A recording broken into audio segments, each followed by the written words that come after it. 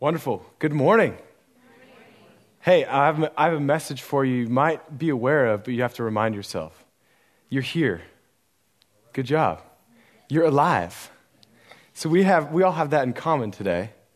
And with the gift of being alive, we're going to grow in the living, all right?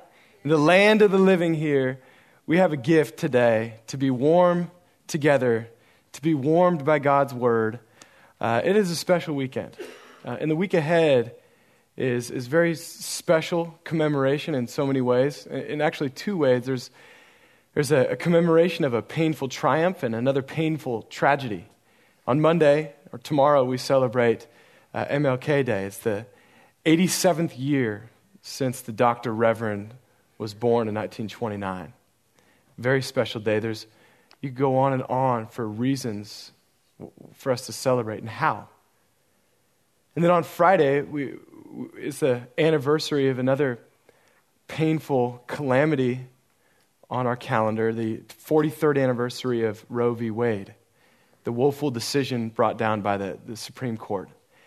And now listen, in light of both of these marks on our calendar, I've been seeking the Lord, seeking His Word, and I believe I have a fresh word for all of us. Are we ready? Can we do this together? Can we be warmed by the Word of God, transformed, changed, used by Him to do and to see things from His kingdom? Thank you. All right, here we go. Title of my message I want to share today is Pure and Undefiled. Pure and undefiled. I'm going to ask you to stand to your feet with me. We're going to be in James 1 today.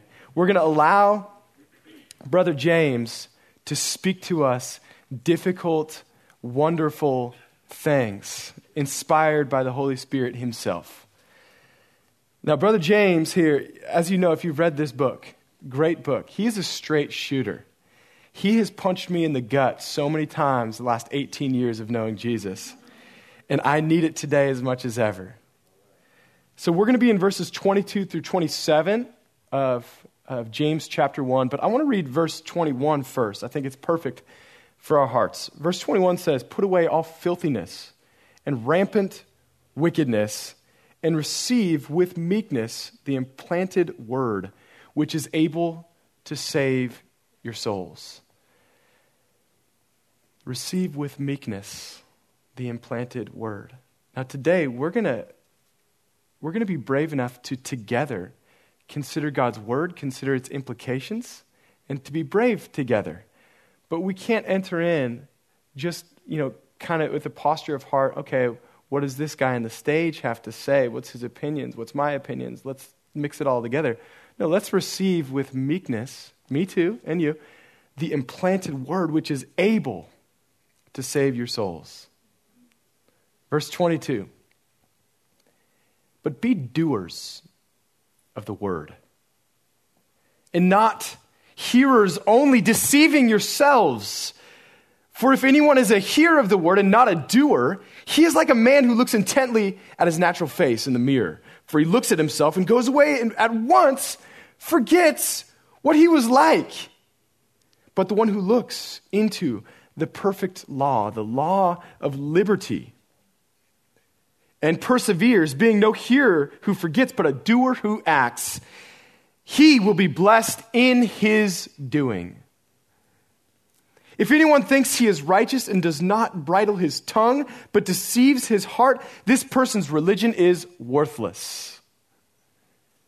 Verse 27, "Religion that is pure and undefiled before God the Father is this, to visit orphans and widows in their affliction, and to keep oneself unstained from the world." God's word. Thank you. Y'all can be seated as you pray with me. Lord, you say in your word here to put away filthiness and rampant wickedness and to keep yourself unstained from the world. But Lord, that's not necessarily the story of any of us in here. The fact is, Lord, none of us can just be doers of purity in and of ourselves. The only hope for any of us is not to be pure, but to first be purified by you. We have stains. We all have defilements. Lord, I look back in my story, even when I was trying to be religious, all I could do was filthiness and rampant wickedness. That's all I knew. I tried better. And I didn't do your word. I did everything but your word. And yet, Jesus, it's what you did. That I could not only do your word, but even foundational to that, hear your word. And it's because of your power that I can hear and then do. Lord, I pray that you would bless hearing and that you would enable doing in ways that are not simply me trying my best, but Lord, that we would see and savor once again, or maybe for some of us for the first time, that when we are stained, when we are defined and held down by our own sin, by barriers in our thinking, in our families, in our culture, right there, Jesus, you meet us and you want to transform us. And for the cause of our lives and the projection to others who are dead and dying, you want to see your life transform our lives and culture. And I'm asking that you would enable that today. Enable hearing and enable mighty doing. In Jesus' name I pray. Amen.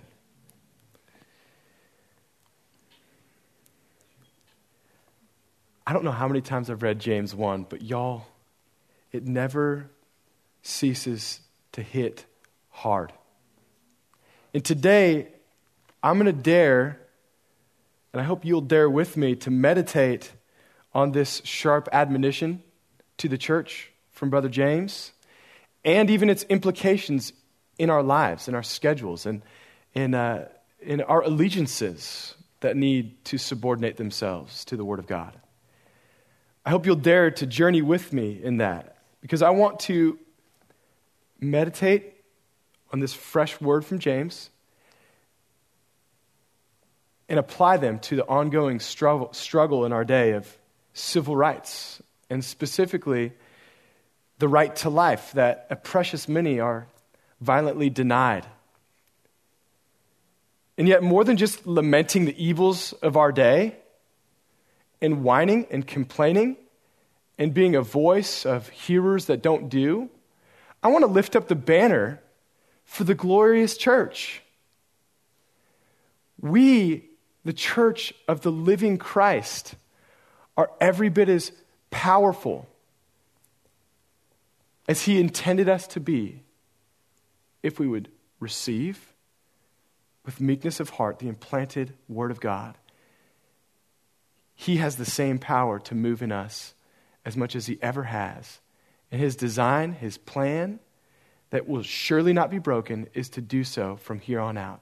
And my prayer is that every single one of us would be united, not simply by our affiliations, our comforts, what we've grown up with,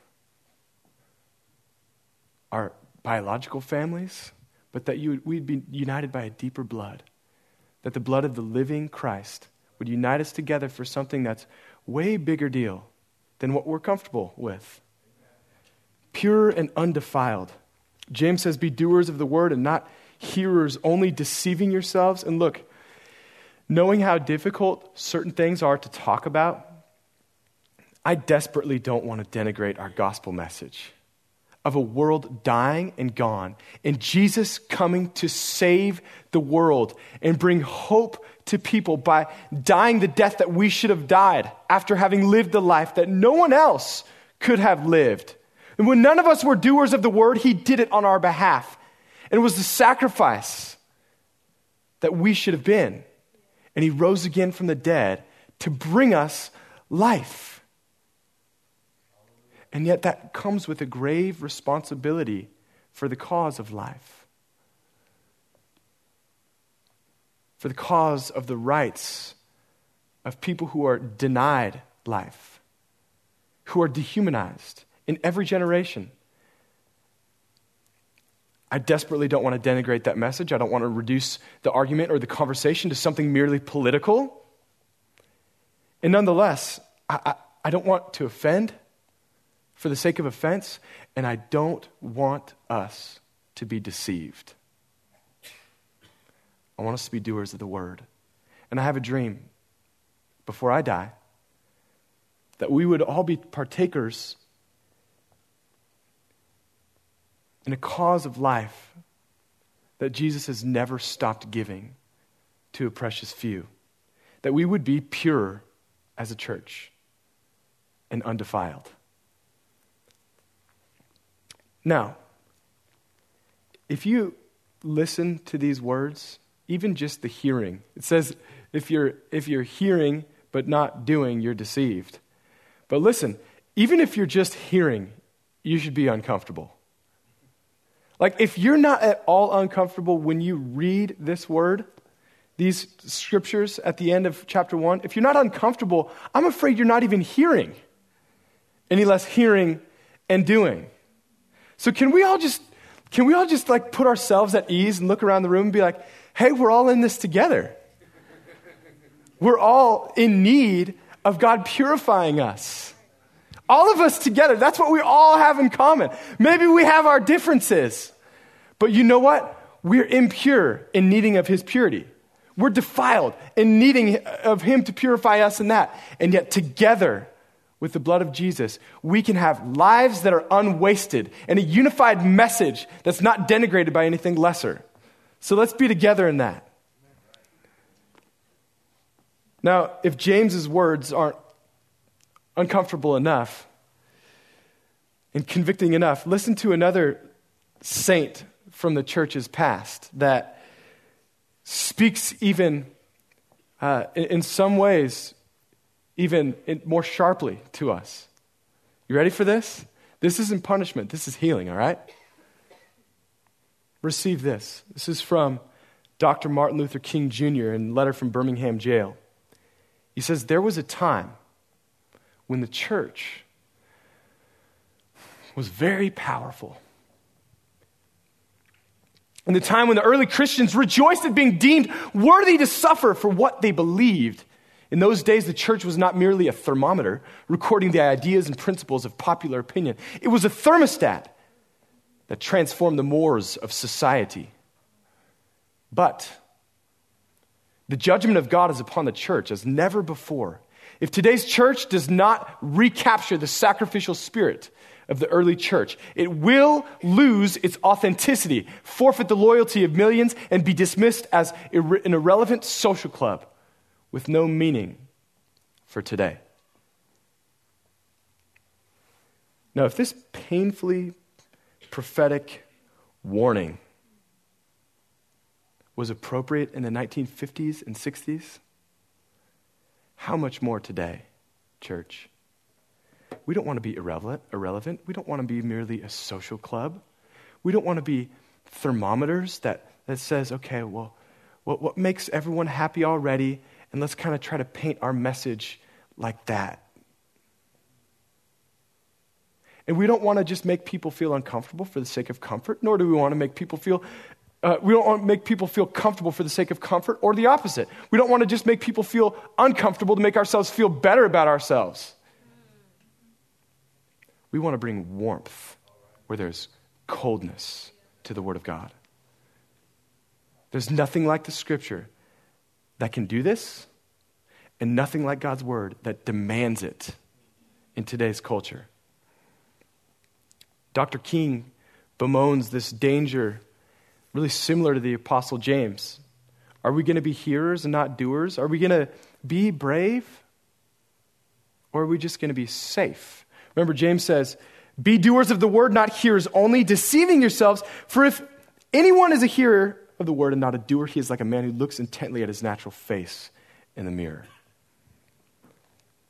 I want to stop and say, before we get to what we need to do in the battle that's waging today and how we need to bravely fight, let me first consider the gift of being able to do so in the first place. Because when it says be doers of the word, let's be very clear that you don't do anything for God to become a Christian. Doing is a responsibility when he has done everything for you, when you were dead and you couldn't do anything. You don't do anything to become a Christian any more than you do anything to become a person. That was kind of something that your father and mother did for you, right? I mean, none of us can boast of the whole coming into existence thing that happened in our lives. None of us can be like, man, I worked hard, but eventually I was conceived. And even from the part of your journey, fast forward a little bit, you were alive when you were conceived.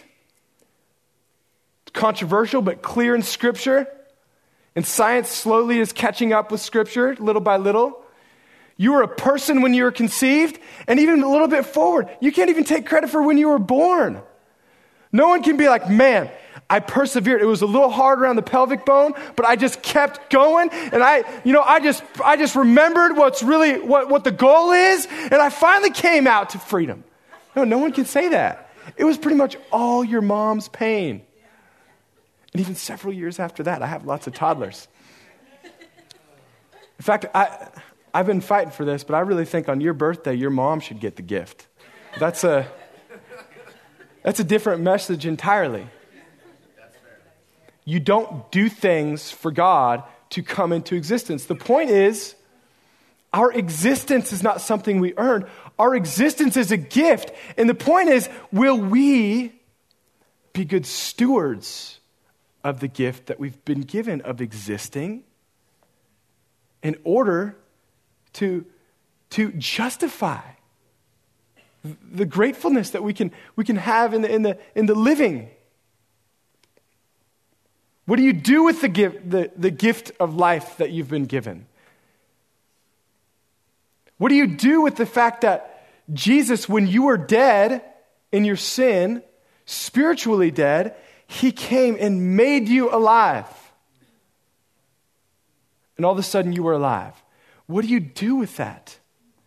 Can you stop and consider, oh my goodness, I'm alive. What do I do with that? That's what James is saying here. We can't take credit for coming into existence any more than we can take credit for coming into the faith. But our existence and what we do with it is what we're judged for. To borrow from James' analogy, you don't look in the mirror and going away and forget what you look like. There's many times in life where we have to look at ourselves in the mirror and stop and say, wow, God, you made me. Don't let me forget why this is.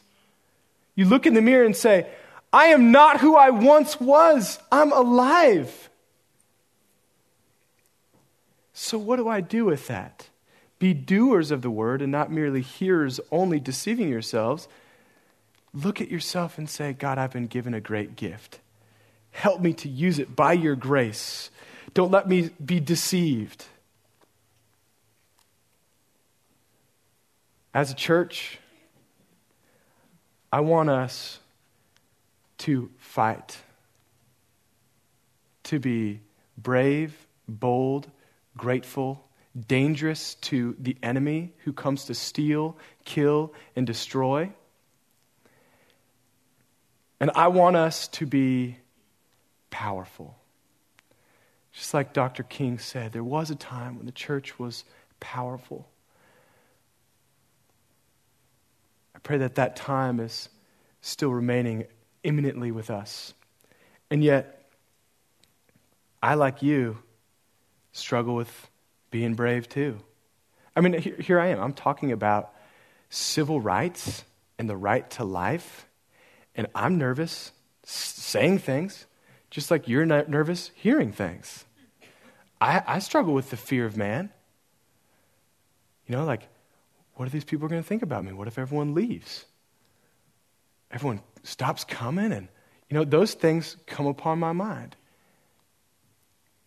But there are greater thoughts that come upon my mind. Like, be doers of the word and not hearers only, deceiving yourself.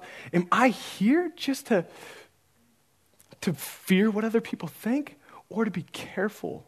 Now, on the other hand, I do care what you think. I want to care about you. I want to care about your feelings. And I want God's word to influence you, and I don't want to get in the way of that. Verse 26 says, if anyone thinks he's religious and does not bridle his tongue, he deceives his heart. This person's religion is worthless. Well, I consider myself a religious man, and I don't want my religion to be worthless. God, help me to share your word in a way that influences people for your kingdom and makes much of Jesus. Now, in terms of abortion, in terms of civil rights, in all the issues of our day, I'll say right now, that there are a lot of people who are prone to making problems because they're addicted to problems. Making problems where there's no problems. And it's crazy now, everyone's got their own Facebook account, so, they're somehow sociological experts. There's people who make problems. And do I just want to bemoan any social problem and just let's attach ourselves to that because our church is about this social issue or that social issue? No. But I believe that for us to be pure and undefiled, that we have a responsibility, if indeed we have been liberated by God from our sin, and we have life and we're not dead anymore, it comes with a responsibility to speak and to do. And you know what? To do it together. I love what this says. Anyone who looks intently into the perfect law, the law of liberty, he perseveres. The point of the gospel is that we are freed to not be who we were. We're freed to stand for life, even when it's uncomfortable. Now listen, there are many causes for life today. I pray that if you are angry to rage about police brutality, you would be angry with the righteousness of God from now going forward. I pray that if you're here and if you're not even really emotional at all about police brutality, that I would say to you, brother, your lack of emotion doesn't come from the righteousness of God or the peace of God as much as oblivion. So I pray that you would also be righteous and angry. But that together there's many aspects of life that we can focus in on. But James here says, visit pure and undefiled religion. Visit orphans and widows in their affliction. And I really want to go to the cause of the unborn and the vulnerable mothers who need the church to be the church today. And you might ask me, okay, why that decision? There's another warrior who has fought the civil rights battle of her uncle, Martin Luther King Jr., and has fought for the rights of the unborn, and has basically said this is today's extension of civil rights. Martin Luther King Sr. was an unabashed, powerful man of God. And his son, A.D. King, the father of Alveda King, we have a picture of her. She has some very powerful things to say.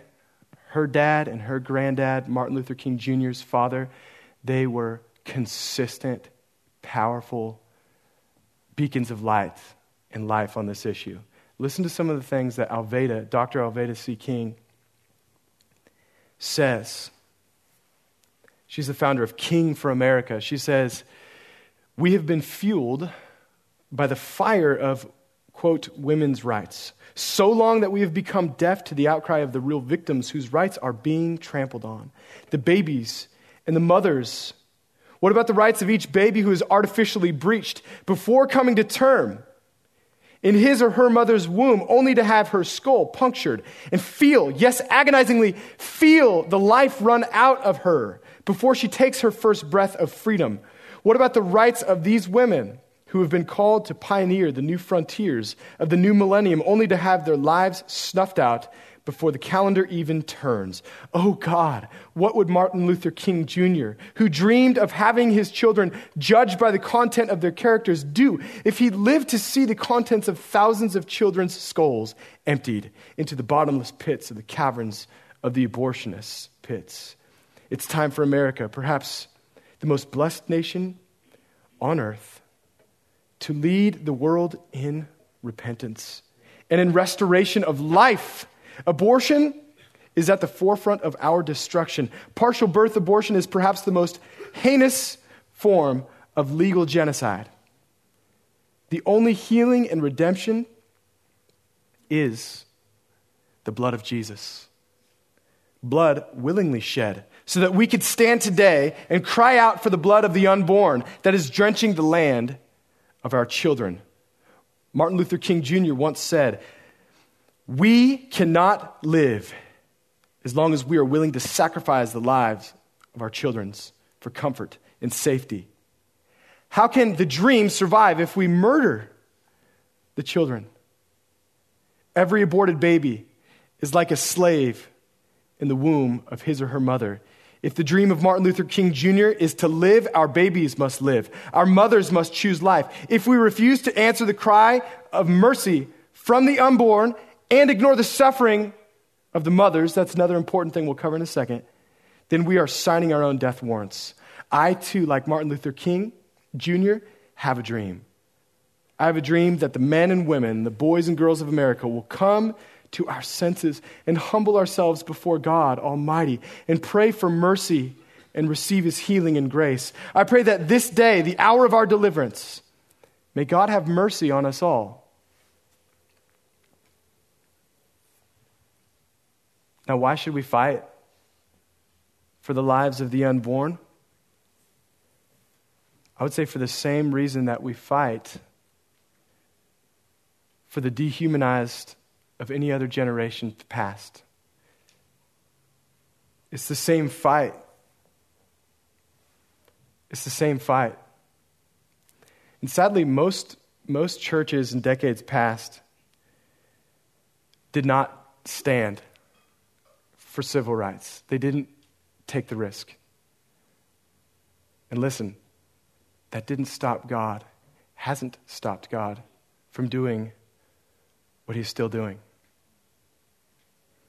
One may ask, what are you aiming at? Are you wanting women to legally be forced to have babies? Is this not a hard issue?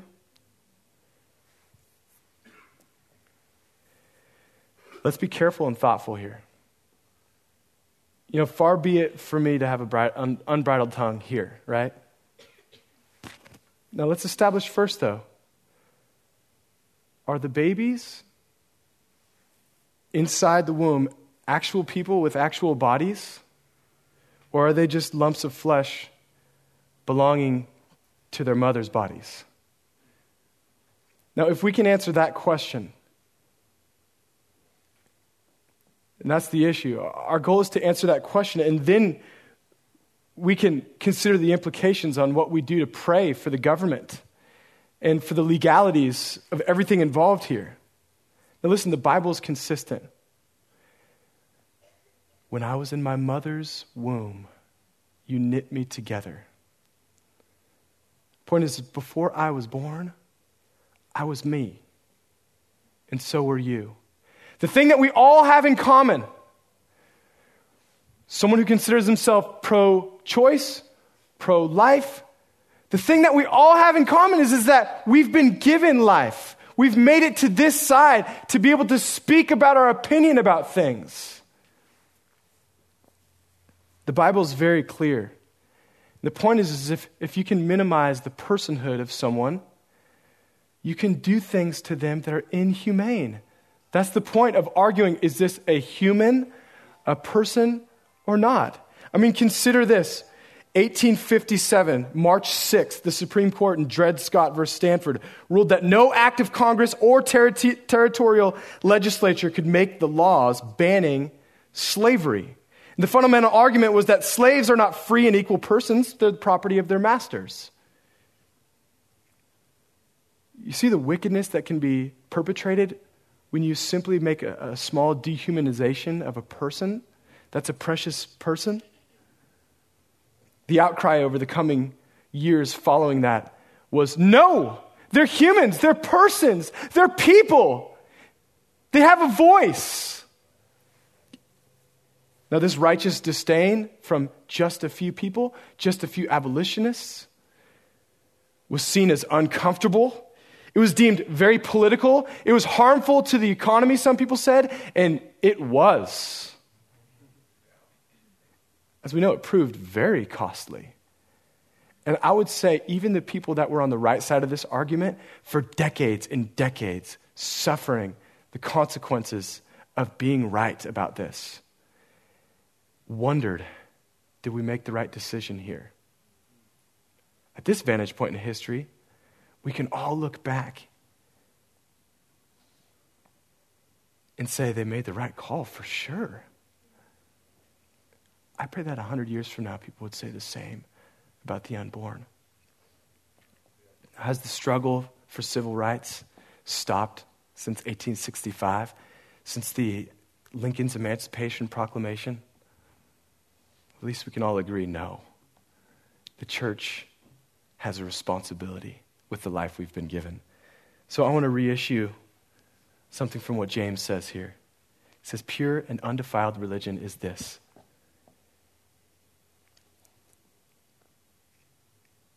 to visit orphans and widows in their affliction, and to keep oneself unstained from the world. I believe this is the outcry for freedom in our day. Here's what's easy to do with this, that if you looked around the church, typically the church in America today, and you looked at how some people act and how others act, you would think that James said something like this: religion that is pure and undefiled before the Lord is to either visit orphans and widows in their affliction or to keep oneself unstained from the world. Now, let me just, for the sake of understanding, put a few extremes out here. And most people don't fall into stereotypes or extremes, but it's helpful for understanding that so many people that bear the name of Christ will, let's call them liberals, okay? You go for one side of things, and we pride ourselves on visiting orphans and widows and caring for the people that are vulnerable and in need, and yet so often celebrate kind of the stains of the world. And you have another extreme, call them conservatives, and obviously I pray that if you consider yourself conservative, that you don't fall into this, but so many do. That there's almost a pride of abstaining from the stains of the world. Abstain. You pride yourself on this false gospel of abstaining. I don't do this, I don't do that, I don't do that. Problem is we're also abstaining from visiting orphans and widows so often. But religion that is pure and undefiled is to visit orphans and widows in their affliction and abstain from the stains of the world. Now, don't miss the implication of the word visit. It doesn't say here, religion that is pure and undefiled before God the Father is this: to be kind to the orphans and widows in your midst. It would be a little easier if it said that, right? Like, hey, they're in your midst.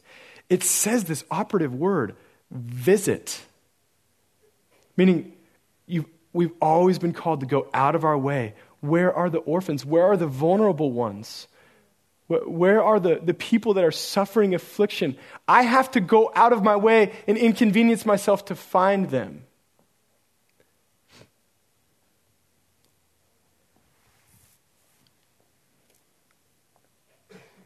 I believe that the orphans and widows in our day, the people that James speaks of that are somewhat defenseless, that don't have their own voice, The orphans, I believe, are those yet to experience the right to life, unborn children.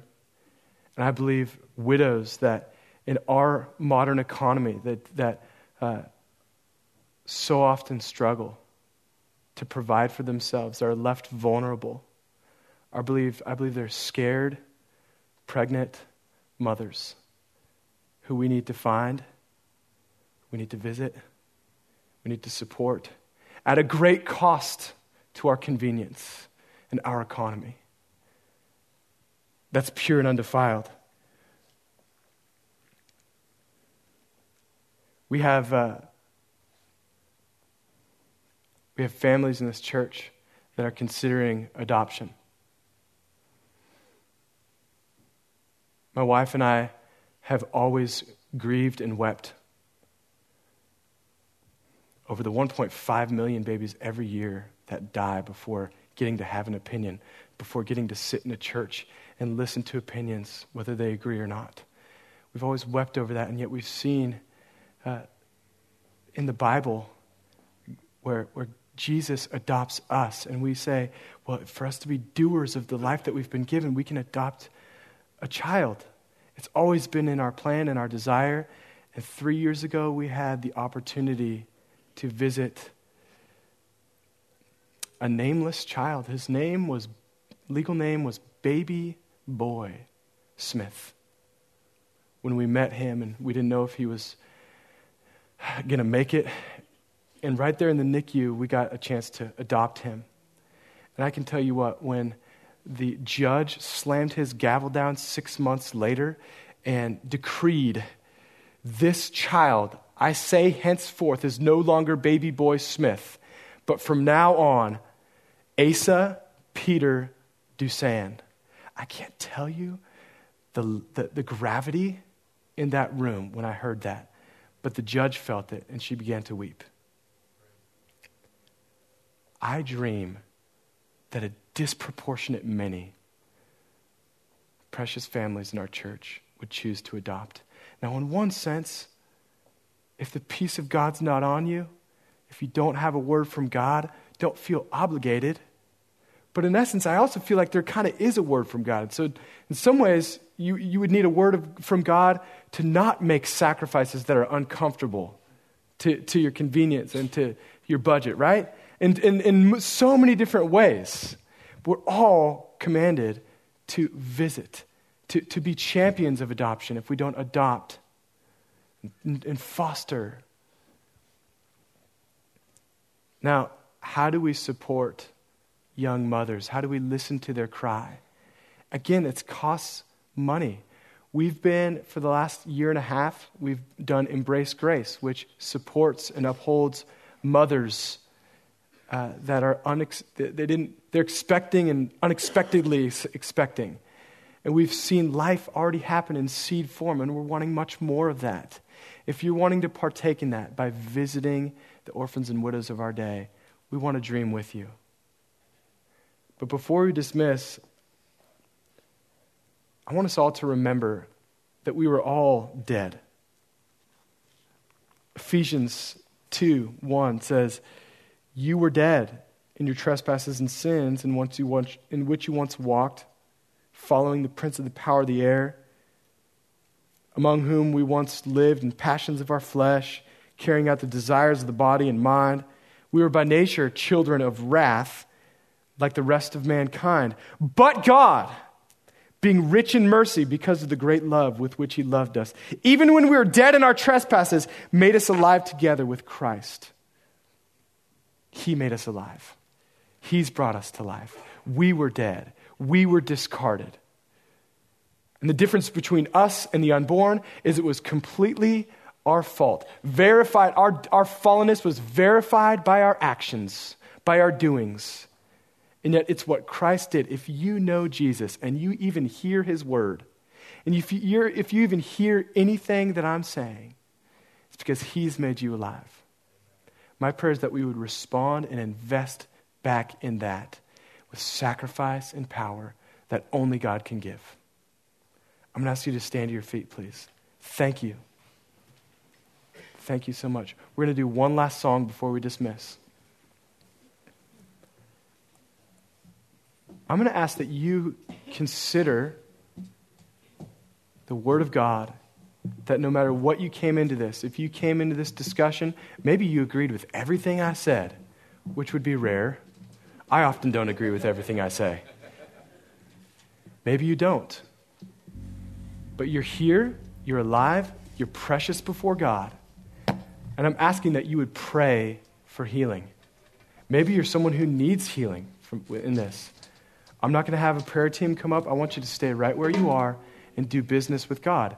Maybe you're someone who needs healing, and maybe you're just someone who needs to get on your face and pray for healing in our nation. Pray for healing in someone you know.